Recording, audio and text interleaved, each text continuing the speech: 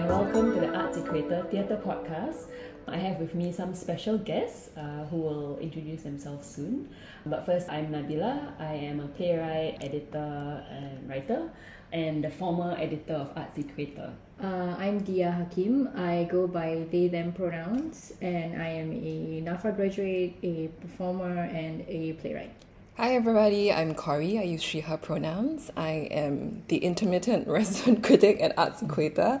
I'm also a dramaturg, researcher, and educator. I'm very glad to have Dia and Corey on this episode, and we are going to be covering SIFA, Singapore International Festival of the Arts 2022, and we are covering 3 shows today.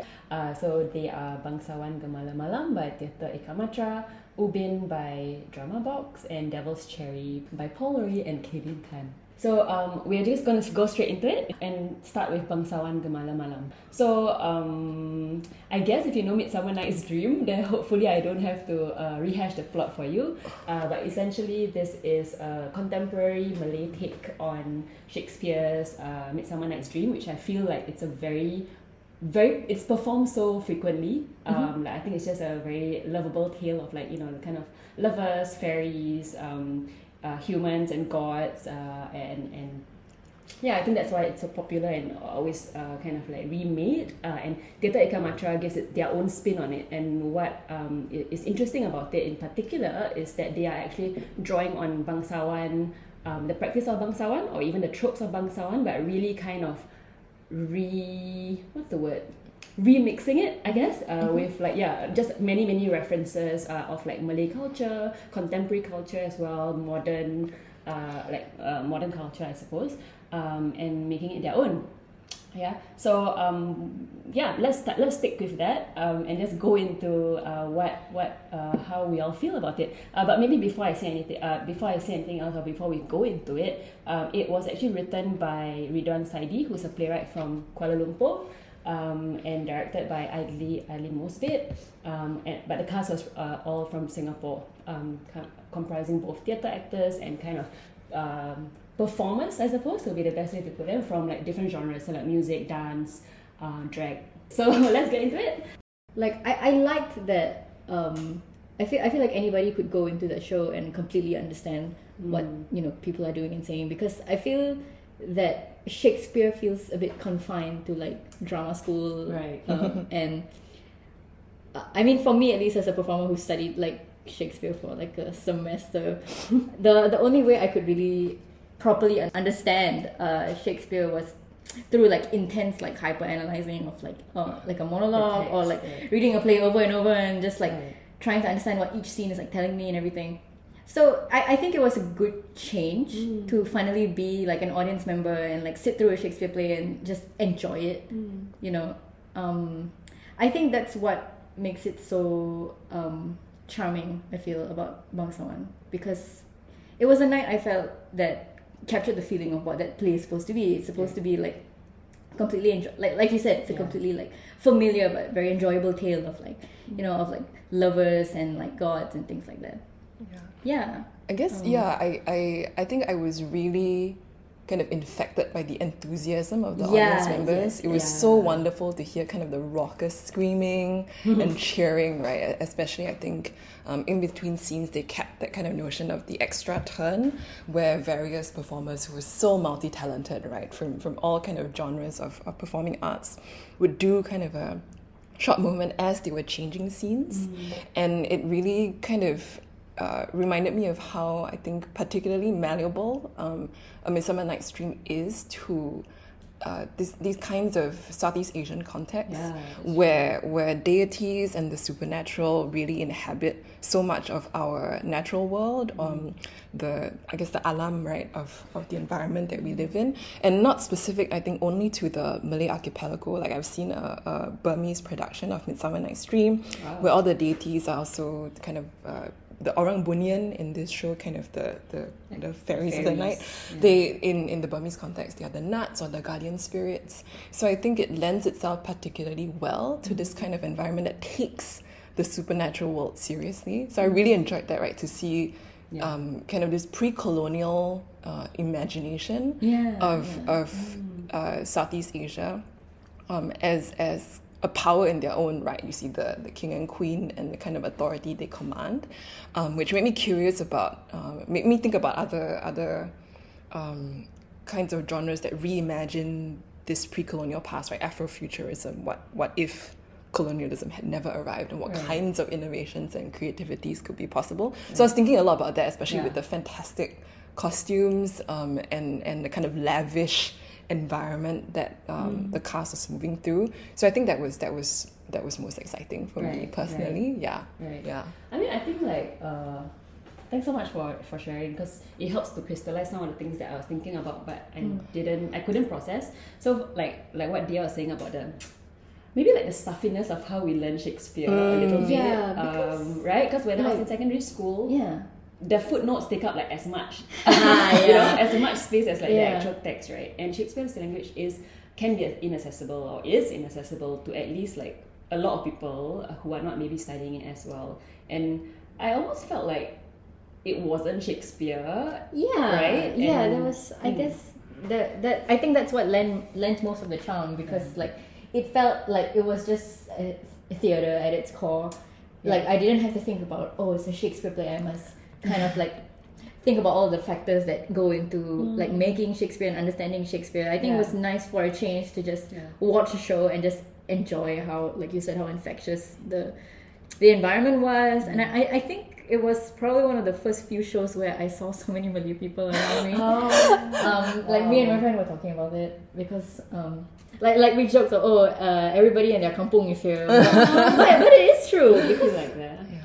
I feel like I just don't see much of my own community in certain art spaces, and I'm not saying they have to be there, but it was nice that we have a show that can bring a community together, and to have that community, enjoy themselves, especially, was a really like, I think it really solidified the whole like theatre as a social activity, and like it's a communal activity. I felt like I haven't really felt that way in a while. Yeah, although I feel like that kind of sociality of these kinds of very broad public performances felt really confined in a theatrical space, right? This kind of conventional proscenium. Because when I imagine the kind of durational bangsawan performances outdoors, perhaps, then there's the kind of casual nature or informal nature of people like, I'm going to leave and get dinner and I'll come back and the show will still be going on. I'll catch all the celebrities I want to catch who are singing at this point.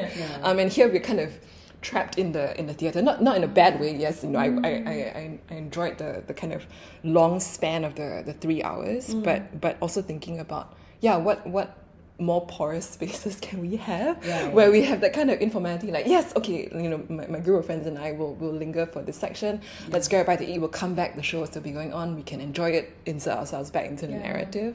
So maybe I craved a bit of that in the run of the piece. And I also appreciated that I could feel certain groups of people were there for certain performers when they would scream out, their names or cheer for them at particular segments, which I really, really enjoyed. Which felt like, it reminds me of like DK Barat competitions last my god. Aisha, what you have that kind of... I think the maybe unruliness is not the word, but there was a bit of feeling like people were free to express themselves however. I think I guess that was what made the work so effective.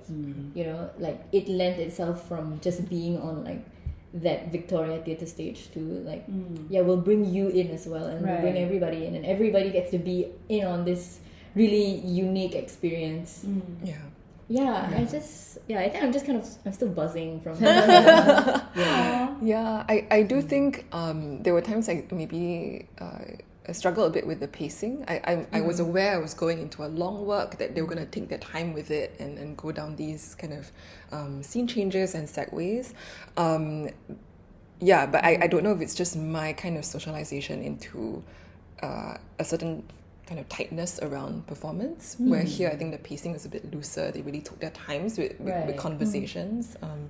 I also felt it because and for me it wasn't in between, it wasn't about the transitions for me, like how you were saying, but for me it was more like the scenes, certain ones felt long because they were trying to keep be loyal to the script. That's how I felt, like to the story, right? And I don't know whether it's like transposing it into Malay. Suddenly, like when you make a scene like long, you kind of like already know what it's about, and you're just like waiting for it to end sometimes. Yeah. Or maybe it's familiarity with like Midsummer Night's Dream a little bit. So then, you know, perhaps I feel like certain scenes could be tightened in that sense. Actually, another thing that I was thinking about was like, for a bangsawan, right? And correct me if I'm wrong, but I feel like music is meant to be a big part of it, or like the singing and stuff. But I actually don't recall much of the singing or the songs. Maybe it felt a bit like what you were saying, like the like transit, like it was just like knitting things together. Right. Yeah. But not particularly being like pivotal to the plot. But maybe like it's fine, and maybe that's how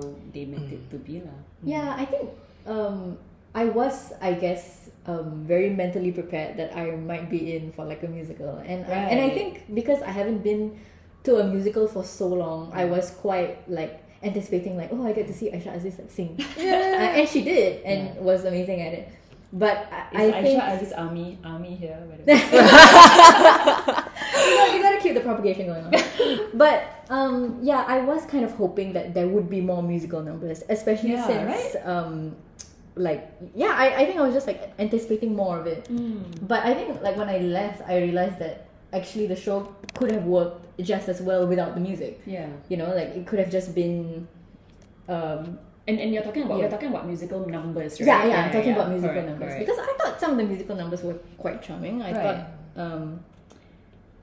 there was that one scene between Lysander and what's her name? Hermia? Yeah, Lysander and Hermia, and they had that like little cute couple musically number. I thought it was really nice. That was the first one. Yeah, and I was anticipating like more of that between like characters, but I don't think we got that much of it. Which I'm not saying is a huge letdown, right? But I was anticipating like maybe it felt like in between. It felt like, oh, there's a few, but there's not like, it doesn't feel like there's enough to be like, oh, it's a musical. Because actually now I'm like, was it a musical? Like, did it feel like a musical? Maybe not.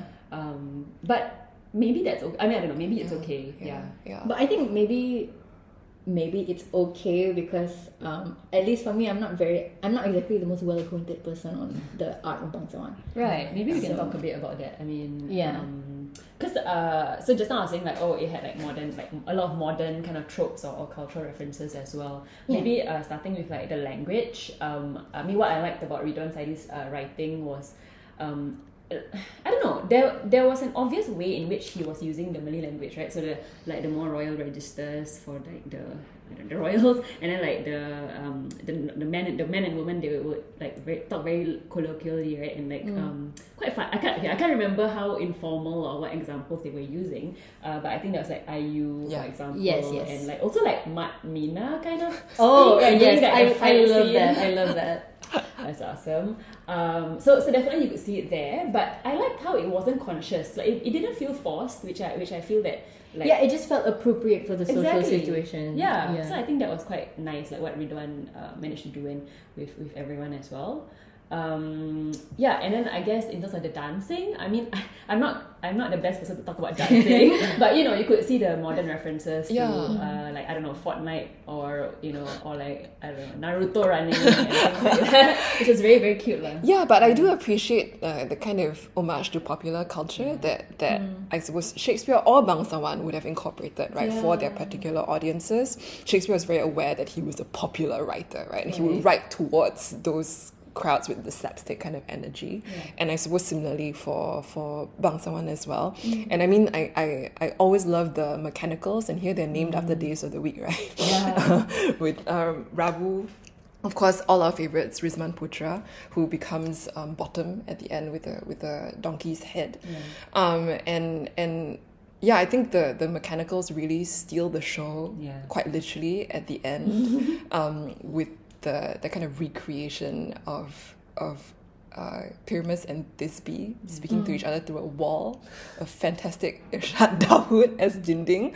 But I also like all these kind of shipping references, like throughout the play that I suppose I know like people were really excited or cheering for the right couples to end up with each other, going shipping. like, oh yes, shipping, relationshiping, you know, and it really felt like this is kind of yes, it pays homage to those kinds of histories of Southeast Asia, but we also get the kind of TikTok generation update, you know, with the kind of citations of the dance moves and things like that, which I found really fun. And the casting of like Vandamis Joachim. Yes, Vandamis Joachim as Sang Kelembai.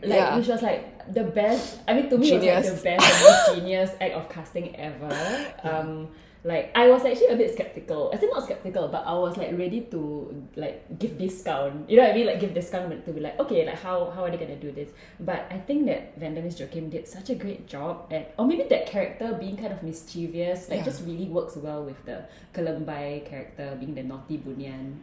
And then like, I mean, sorry, this is very random because it's more about costume, but she was wearing like Nike gear, which I was very amused by, like super amused, because everyone else's costume were like so, like, I mean, still kind of like Shakespearean, at least in like cutting and like very grand. And then here it's like, I don't know, like the Nike thing really took me out in a good way. I was just like, okay, this show is not taking itself seriously, and so we can not take it. We can not take ourselves seriously, and we can have fun. Yeah. And I also really appreciated, I think, the magical queer character in a very cis-het, like there are two very straight romances going on, right? And I appreciated that. I think in so many kind of Southeast Asian traditions, the queer body is a conduit or a medium, right, for higher powers that can communicate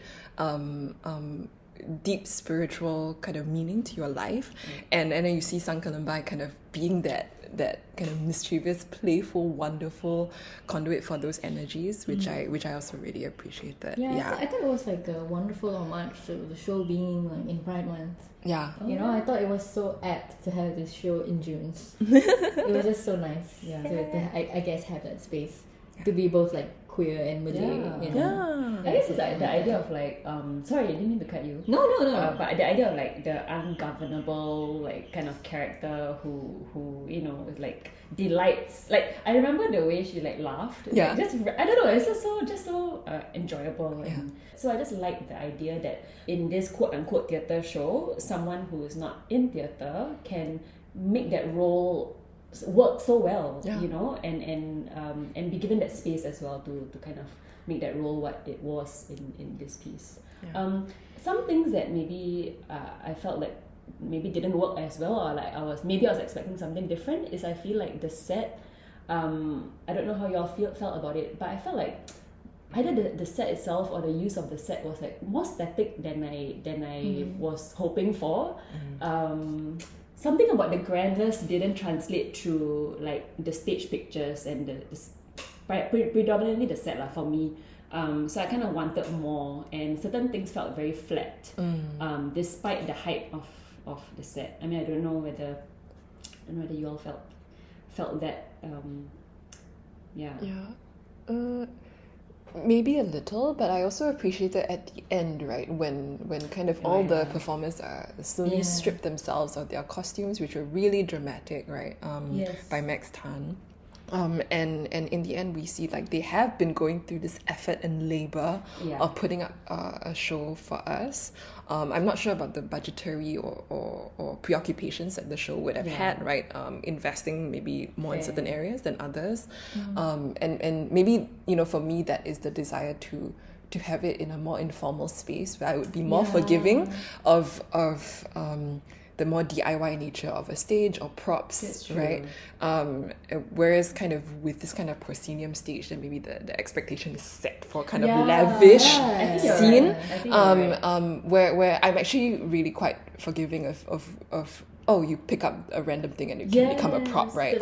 So in the end, they do try to reveal this labor to us. I mean, they've really gone to the ringer for 3 hours, singing, dancing, and acting, and then it's all that stripped away, and you see the whole troupe of performers at the end, and yeah, maybe that's still the itch that I haven't quite satisfied for myself to have Bangsawan take place in that more maybe accessible public space. But yeah, so I didn't really answer your question, but that's maybe where my thought went. Yeah. Thank you for that, because that makes so much sense. I think it was more of my expectations of like this show in Victoria. Yes. Yeah, because I think that it brings into question, I guess, like accessibility, and I guess like who did Shakespeare write his works for, and why his work has to be in a certain place, and like, how we can at least like translate these works into a more, I guess, general audience, other than just people who understand theatre. You know. Totally. I do feel that Bangsawan Gemala-Malam and the next piece, Devil's Cherry, they do situate us in something beyond Singapore, right? We think of Bangsawan Gemala-Malam set within a Nusantara environment in the Malay archipelago, the kind of maritime world that we've always been a part of as an island. And the next piece, I think, co-locates us with something further afield that we don't quite expect, which is Australia. Devil's Cherry is by Kaylene Tan and Paul Ray, who of course were the co-founders of Spell 7, kind of really beloved Singapore performance company.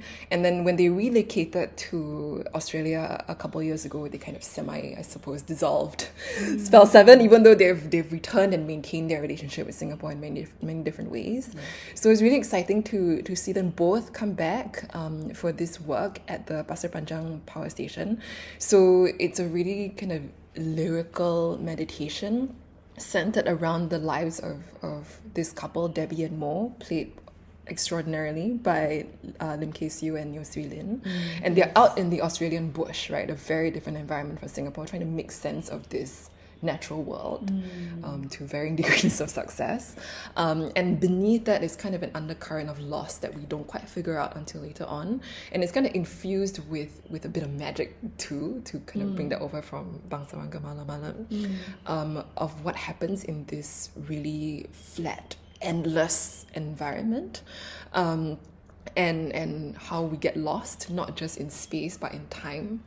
And so I know this sounds quite abstract, but yeah, they kind of encounter different beings who might be the devil, might be a spirit, might be a memory, might be a story from centuries past, you know, spirits or figures or personalities. Because of the like contestations of land. So that's kind of where we begin with Devil's Cherry, with this Singaporean couple in a very kind of unfamiliar terrain. And to me, it was quite interesting personally, because of my own experience with Spell 7's work, or at least Kaylene and Paul's work separately, their work tends to be really intimate, right? It happens on a very deliberate micro scale, on a familial scale. They're very interested in excavating their own family stories and finding what kind of resonances those can make with audience members.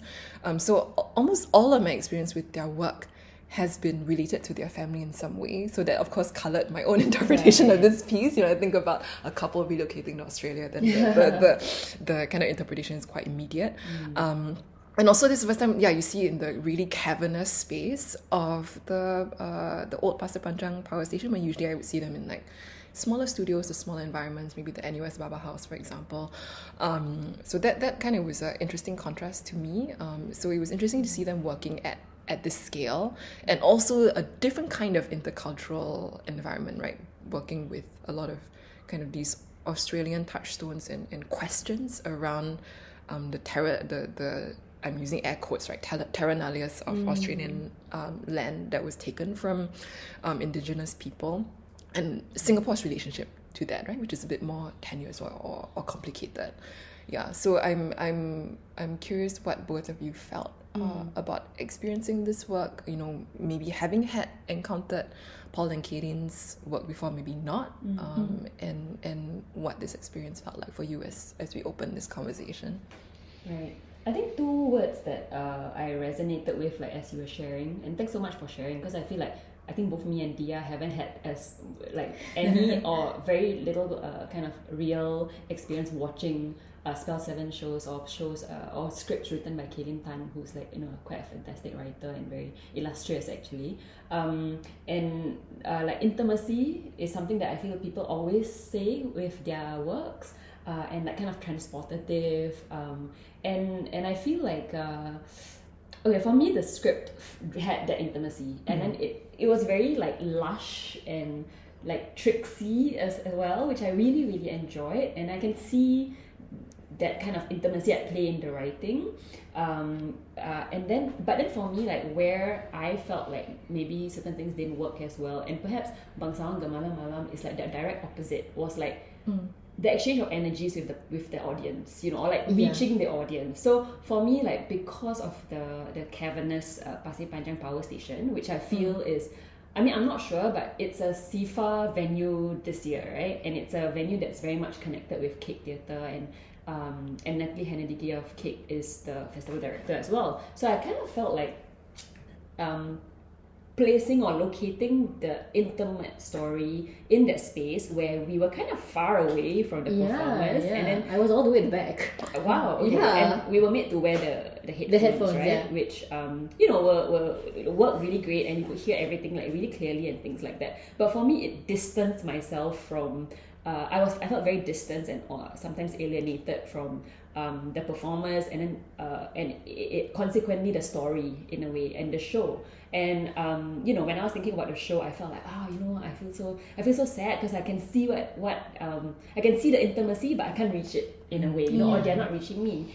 But I wonder now whether discomfort was actually the point. I mean, I'm not sure, because you know, when I was listening to the dialogues, I don't know, something about it felt very like lonely and isolating. Even my experience of it, like, so to me the characters were lonely characters. Like, you know, like I felt like when they're talking to each other, they were not really communicating, and it was very frustrating. And I could really like kind of empathize in that. But then I also feel isolated as an audience member from the person next to me.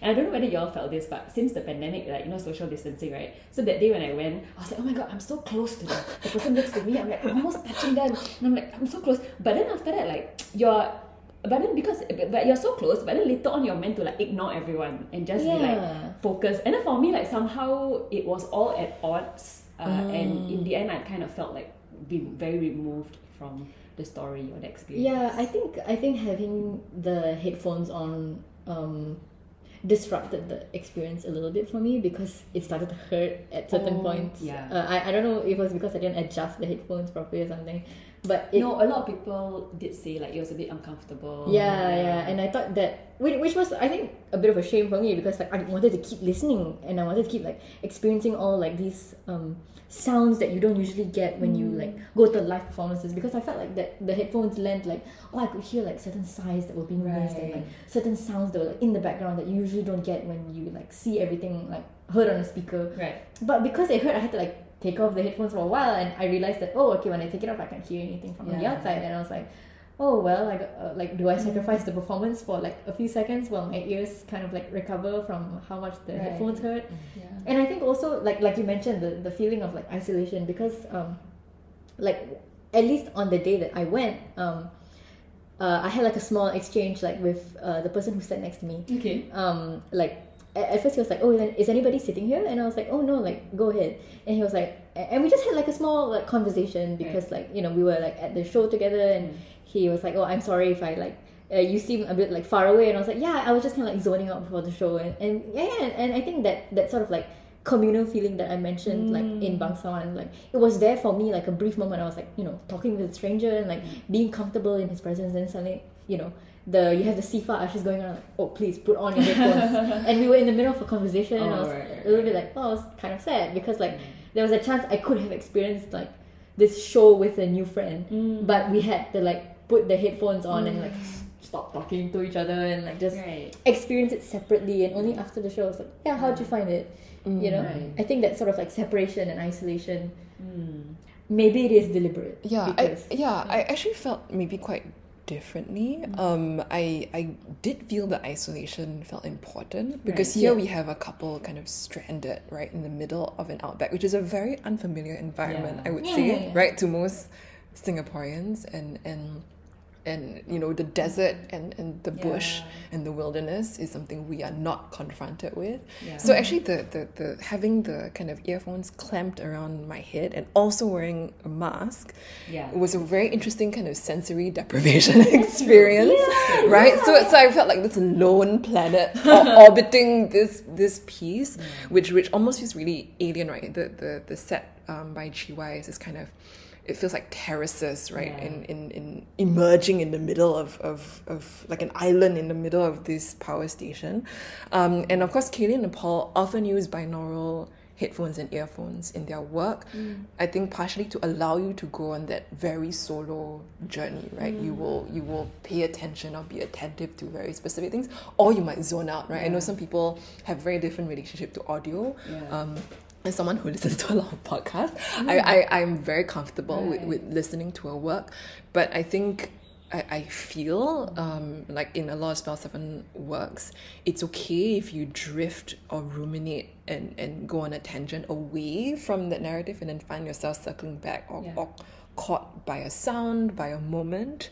So it was a very kind of like hypnotic experience for me, kind of floating in this space, non-space, and watching these enormous kind of projections on the screen. And then also I did what you did, right? Which is I was really curious what the performance would sound like if I did not have the headphones on. And then realizing they were not speaking at more than the volume of a whisper was just really interesting to me, that they could speak so softly in this enormous space and yet kind of find their way to our ears. So I appreciated the ambition of the work, because I find it, I really could feel Paul and Kayleen, maybe this is me like kind of my own interpretation layering over the work, kind of rediscovering the place that they've uprooted to, right? They spent decades in Singapore, making their home here. What does it mean to be encountered with the history of another place that is so foreign to you? And I mean, the Australian outback is dangerous. Everything can kill you in Australia. And also very different relationships to land, right? And settler colonialism. That was one of my first like thoughts when I like left the place, and I was thinking like, generally, what do Singaporeans feel about their relationship with the land that they live on? Because it keeps changing. You know, we live in such a, like, it's cliche to say, but like Singapore is so fast paced. Everything gets renovated so quickly. Everything gets demolished so quickly. So I felt like the show gave space to like, what if you could just be on this space of land, knowing that it's not yours, but at the same time having to experience the rules of that land, and having to like, I think towards the end where Mo is suddenly like confronted with all like the elements of nature that he once used to be so happy with, but suddenly, it's too hot, he feels like he's gonna die, and like there's no water, and suddenly there's all these like animals around him that he used to be so friendly with, but then like he's afraid because he's alone. You know, I thought that was such a really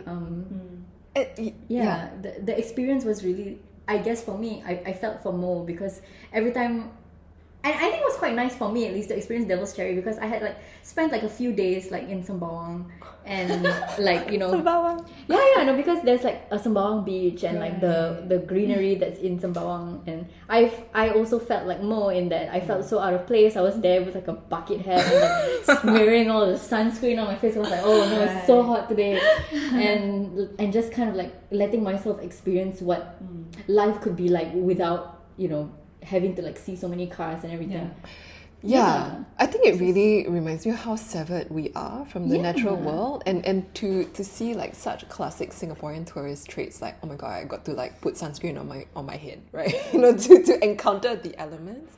I think they really get that fish out of water thing of these kind of Singaporeans bred on Singaporean exceptionalism encountering a place that just does not want them there, right? You are, and also kind of showing how divorced we are from our own reality sometimes. So Mo is obviously going through a great grief, right, to do with his daughter, and just like willfully ignoring it, right? The couple, their marriage is splintering, right?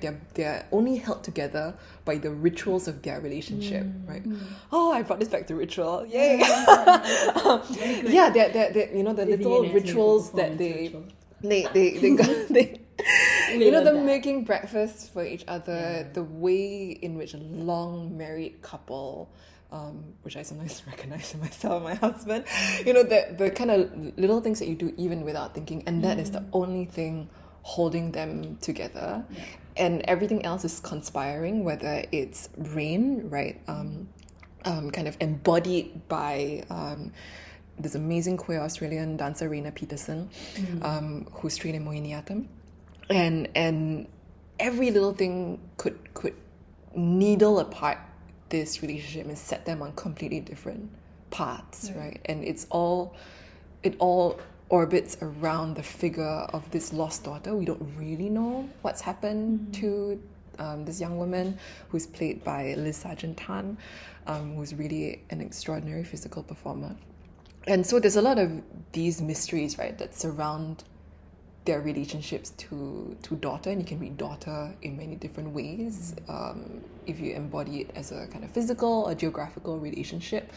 So there felt like there were so many ideas in this rich text that I wanted to kind of reach out to and play with, and I wonder if they will continue to revisit this work, because I know in past works, for example, they have a duet series that began with before the birth of their daughters, Summer and Lola, and duets grew as their family grew, and then I also watched family duets at the Esplanade, which involved Kaeline's mother, Eleanor.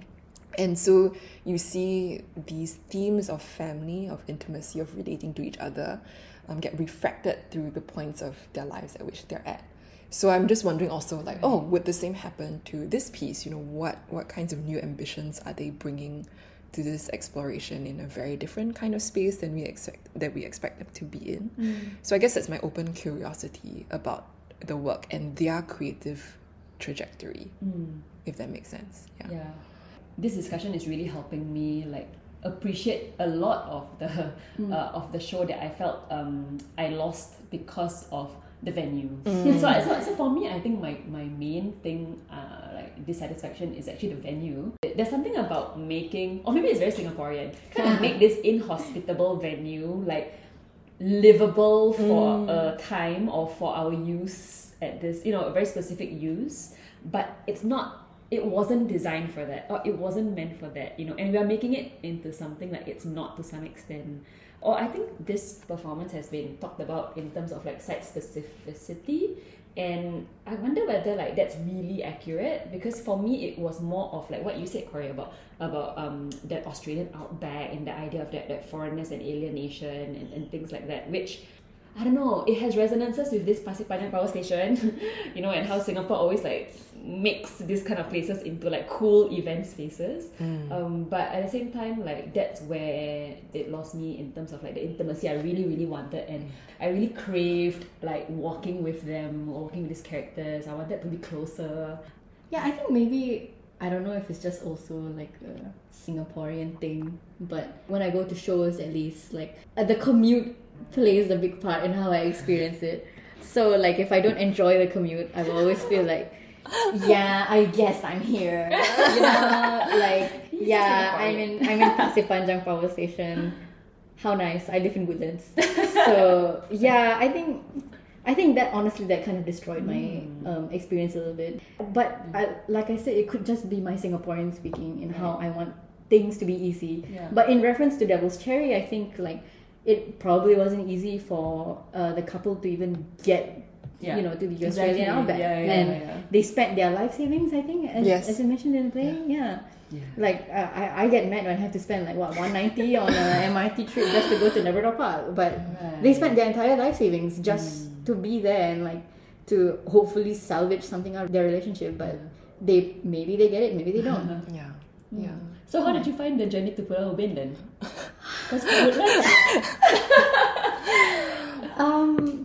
maybe you want to talk about... this is the segue into Ubin. Ubin. Right. So I guess like a rough rundown of Ubin is that it's an immersive theatrical experience where participants are led through the island with facilitators. They are given a pair of headphones and a receiver to listen to all the interviews that are recorded for the work, specifically all that relate to a different person's experience with Ubin, whether it's because they work there or they've been there as a kid, or there's just so many different unique experiences that come with that tiny island. And I guess to answer your question first was that I was very begrudging to go to Ubin. On the morning of the show, I was like, today I have to go to Ubin. This episode is where we find out Gina doesn't like to travel. Far out.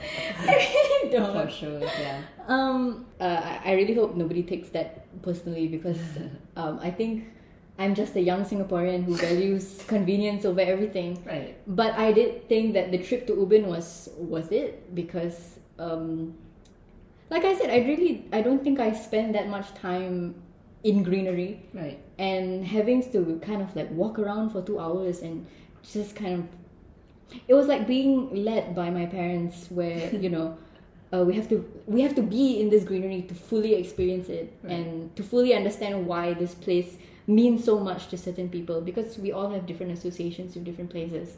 And I think it affects the way we review people and we view certain places.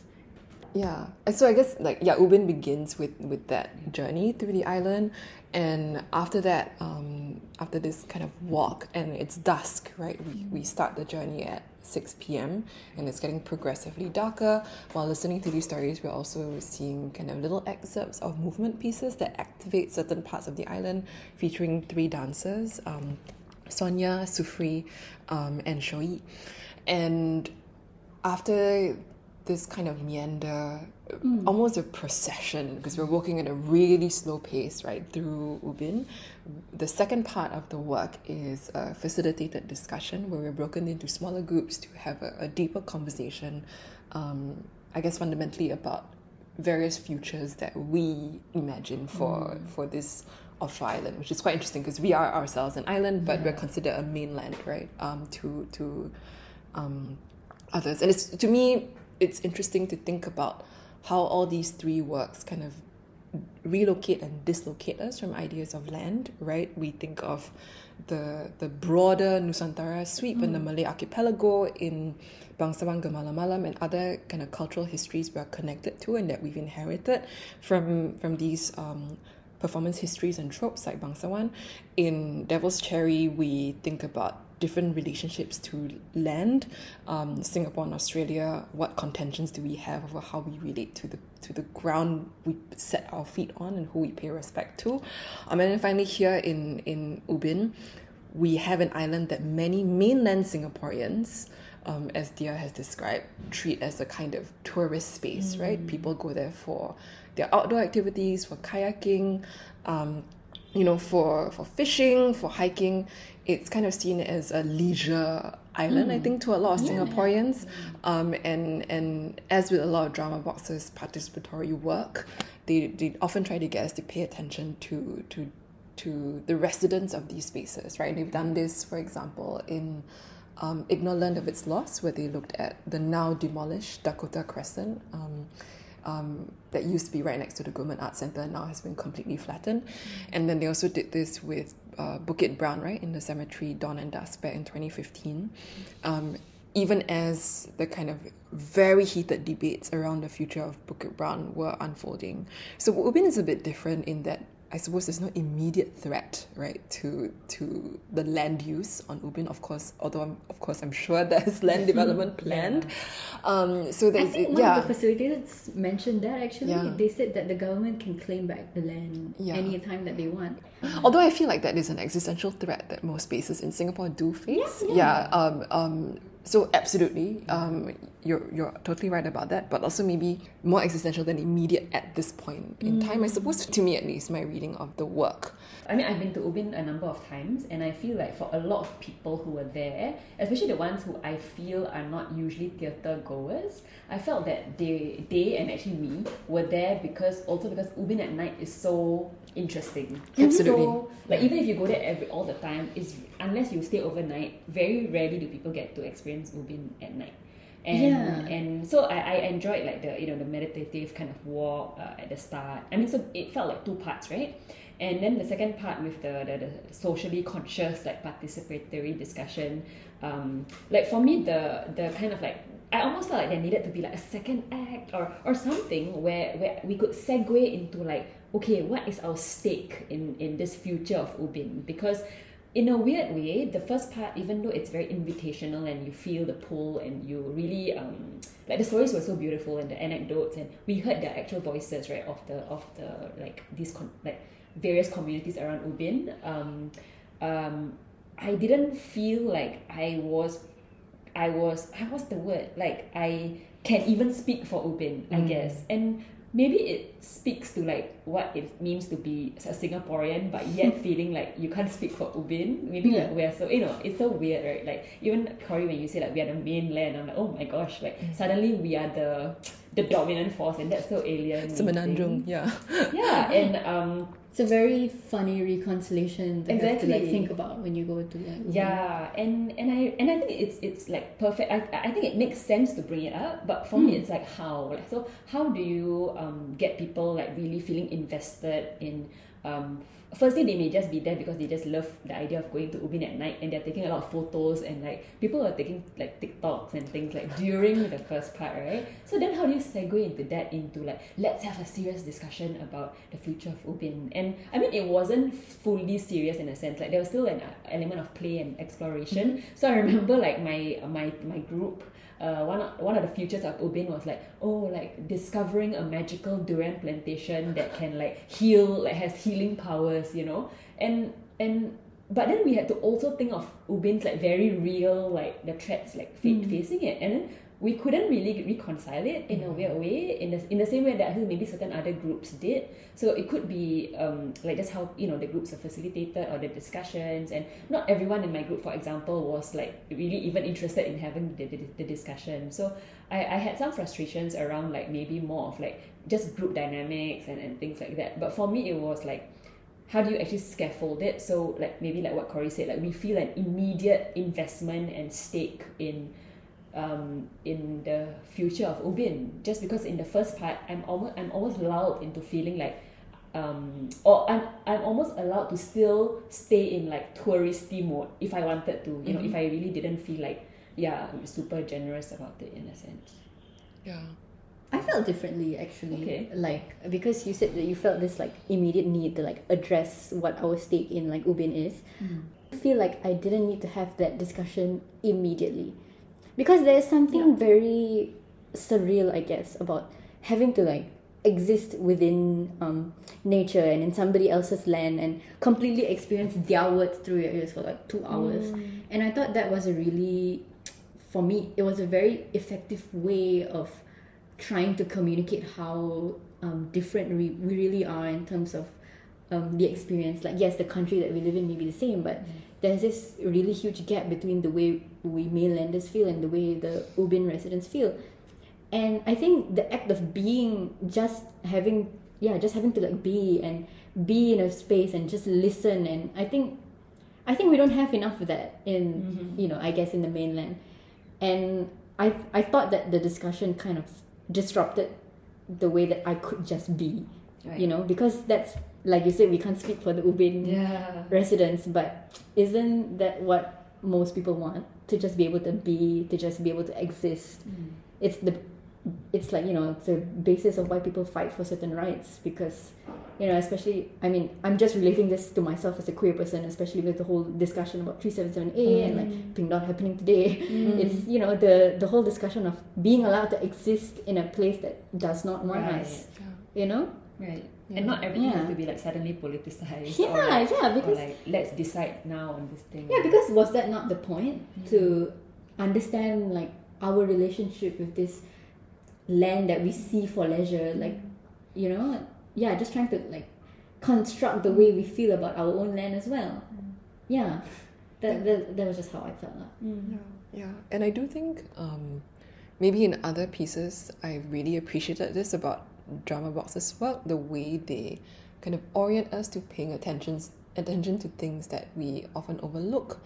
I think I could feel some of it here. I mostly enjoyed observing how people were relating to Ubin in the large groups we were in.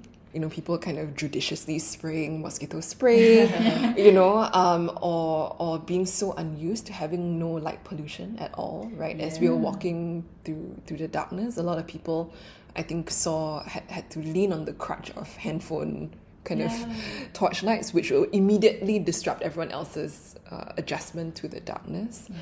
And it did feel, you know, as someone who has visited Ubin a fair amount, that we stuck quite safely to the main parts. You know, I understand the risk that performance companies take when they bring audience members to an outdoor space, and how to kind of wrangle audience members and scaffold their scaffold their engagement with the place such that no one gets hurt, right, or injured. But it felt very almost too careful, the way we kind of ushered, you know, down these paths.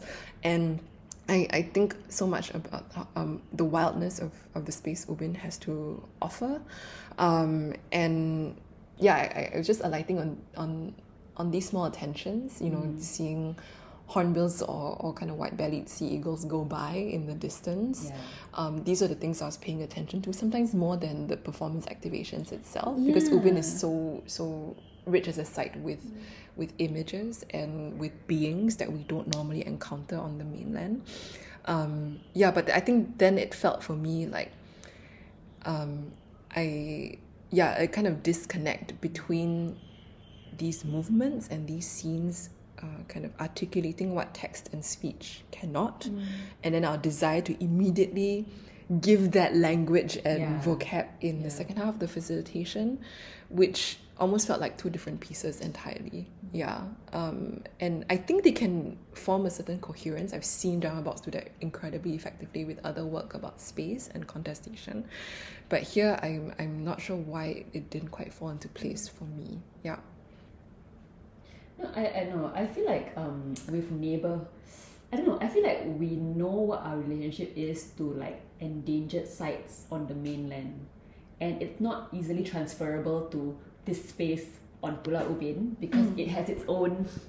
it has its own identity. It has its own, a lot of things that we barely scratched the surface when we walked for that 2 hours, you know? And there's only so much that anecdotes can really say. There's so much to that, and like, I feel like there's just so much to like know about beyond just the way that people live and the way that people experience things. So I don't know. So that participatory bit really felt jarring, and I really wanted to enter into it because like I love Drama Box's like participatory works, like always. But I almost felt like the initial question was already very ambitious, and like and at least in my group, like people didn't understand the initial question actually, but it was like, what was the question? The initial... Kind of thinking about your vision for Ubin. It could be a very kind of... It could be a completely wildly imaginative vision for Ubin, like, you know, monkeys cycling to produce kinetic energy to power the island. You know, they were thinking at that kind of scale, sometimes of absurdity, which can be quite fun, but also it didn't allow us to kind of make sense of our immediate relationship with this space. And in my group, there were certain participants who kept asking, but what are the parameters? Because we're on a really real island. It feels very difficult for me to imagine these absurd situations when thinking about a very tangible place. So there was someone in my group who kept asking, but what are the parameters for these speculations, because, right? To some degree, we want to respect the space that already exists, and like I think no matter like who you are and like where you come from, you can acknowledge that this is such a real and whole space that people live in. People make their livelihoods here, whether tourists come there or not. Like, this is their home, and it feels very I guess, alien to speculate on somebody else's like place of stay. I think the thing about the fun exploratory thing, right? The tone of it, like I could never. As in, I kept making jokes in my group. I mean, partially to like break the ice, but also like I was like, aren't we? As in, I thought it was all exploratory, so we could like it could be like crazy and like not have logic. But then I realized the facilitator would sometimes like maybe the way they brought in like, okay, but then reality is this, or reality is like they can't get water actually, and I'm like, oh shit, are we actually talking about actual future? Then I got a bit like, are we just acting, or are we actually being a bit serious? Are these suggestions going somewhere? And I felt like there was never a clear like charting of like what, maybe like what is it called, the parameters, like what where is this going? What are we talking about? And then some people are just still in the kind of, I guess, touristy mode, or like very just like give me things to listen. I don't want to, give you anything. So yeah, and then the closing, I guess maybe we can talk about the closing. I felt the closing was very like tie a ribbon on this thing with this like act of offering to Ubin, and I felt like, oh, that's a bit convenient, because like we've not done anything, and we like it was very twee as well. I felt twee like oh, like clean this boat and release offerings to Ubin, and I really wanted to be part of that, but I felt like I didn't deserve it. Yeah, I think I really appreciate all the work that Drama Box does when it comes to allowing us to question our relationship to land that we take for granted, right? They've done this with previous sites, like I mentioned earlier, with Bukit Brown and with Dakota Crescent, and also with The Lesson, right, which is kind of a participatory theatre model that draws from but doesn't replicate. I think it develops a lot of the practices in Boyle's Theatre of the Oppressed, and kind of pedagogies of the oppressed, to allow people to think about their responsibilities to their own environment, right?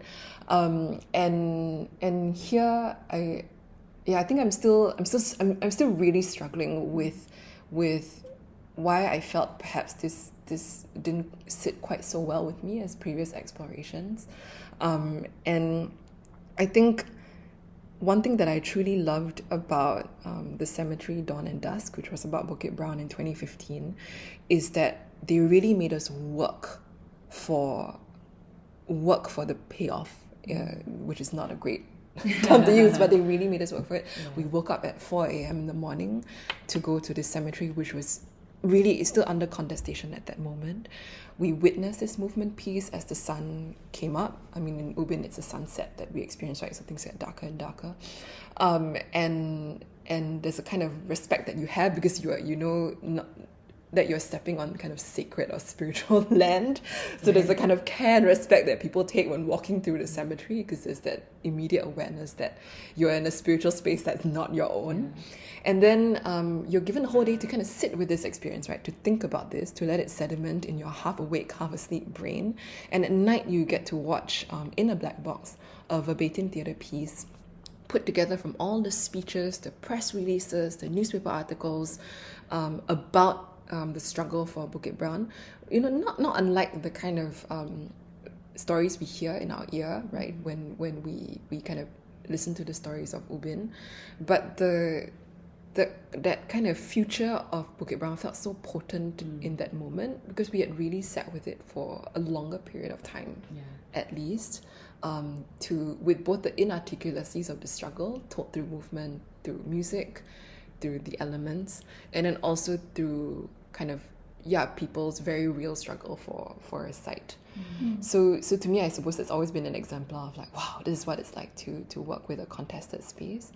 And for me, the stakes for Ubin, even though we have the existential kind of crisis around land in Singapore, and maybe they did want us to feel like voyeurs, kind of like intruding into people's spaces, but that discomfort wasn't sharpened enough for me to be like, oh yes, this is very deliberate. I'm here gawking at people, and I should really reflect on that. It didn't quite have that sense for me, and it felt really strange to condense, the kind of lush sprawl of Ubin with all its histories into that really short kind of engagement that we had with it. Yeah, I don't want to come across as prescriptive or dramaturgical in this moment. Maybe just see this as a reflection of my own cravings rather than anything the company could have done or did. Yeah. I think maybe also because, I mean, for me at least, I don't think I've heard any urgency around Ubin. There isn't that threat, I think. No, which is why I feel that we needed maybe more time or more consideration, because I feel, as in, and again, maybe they purposely, but I feel like it could be, it's not in at threat now, but so why not pay attention to it now, right? Yes. Technically, like why must we wait until like tomorrow when we're gonna lose the, like, residents have to be evicted or whatever. So I feel like there is a bit like that, maybe that's what they wanted. Absolutely, and I really think, yes, we should offer care, thought and attention to sites that we take for granted. Absolutely, and I always appreciate when pointed in that direction. We shouldn't always need a political stake to fight for something, to care for its maintenance, right? Yes. To do the day-to-day maintenance work of a place. The work that activists that do. So maybe that's the reorientation, right? Instead of like, let's solve this problem for Ubin Islanders now. What are those rituals of maintenance that we should do, right? As people who have a stake, not in Ubin necessarily, but in this country, right? Everyday acts of maintenance are deeply political, right? Where we park our attentions, right? What we are sensitive to, what we choose not to ignore, even though everyone else is ignoring. I think I appreciate work that points us to that everyday practice of politics, not only the gestures of performative politics, right? Protests or electoral politics, right? Voting. Those are very obvious kind of political gestures. But I think I think maybe many of these works are also pointing us to are those tending of the day-to-day things that form the basis of our living together, right? And even if they struggle with it or they grasp at it, I'm still very appreciative of these orientations, right? I feel like, Drama Box pays great attention to these things, and that's why I'm always marvel at their work in the mundane and the everyday, right? That tenderness is also so deeply political, and absolutely. You don't even realize it. Yeah, and even Bangsawan Gemala-Malam, right? To imagine a space of great maritime or power, right? In a place that's so deeply colonized by so many different colonizers, and also in terms of Devil's Cherry, to allow us to think about land in a very different sort of way, and what we claim as ours. So I do think all these are political on many different levels. I wonder what other audience members took away from it, whether they thought as deeply about these issues when watching, or if they didn't want to sit with it and turn their attentions elsewhere. And then I wonder, how do we cultivate audience members who are willing to stick out the investment of shows that might be long, that might be difficult to get to hike to. What do we offer them to allow them to think of these journeys as also pleasurable, especially if they are new to performance and don't have the patience sometimes for work that is a little slower, a little more repetitive. I think it's also valid when they have responses that are not as generous, right? If they don't have they don't see a reason to go. So I wonder how we can cultivate patience and capacity and pleasure for more difficult work. And I mean difficult in that maybe it's like there are conditions or tropes or genres or ideas that are not immediately accessible or decodable to people. Thanks so much, because I feel like this discussion has really helped me like appreciate and kind of re-look at some of the things that I was feeling about these individual works as well. So that's actually been great. Yeah. And I guess personally I'm also curious where Natalie Hanedege goes next. I think this was her first outing as festival director, and it's been quite interesting to see how different the personality and the curatorial approach of each director has been. And I feel like the first year is always a settling into what we expect of this person, also the person for themselves, right? Getting used to working on this time frame and this scale. So I do wonder what the next two outings will be like. Yeah, looking forward to the next 2 years. Yeah. So with that, thank you so much to our special guests for your generous sharing. Thanks for listening.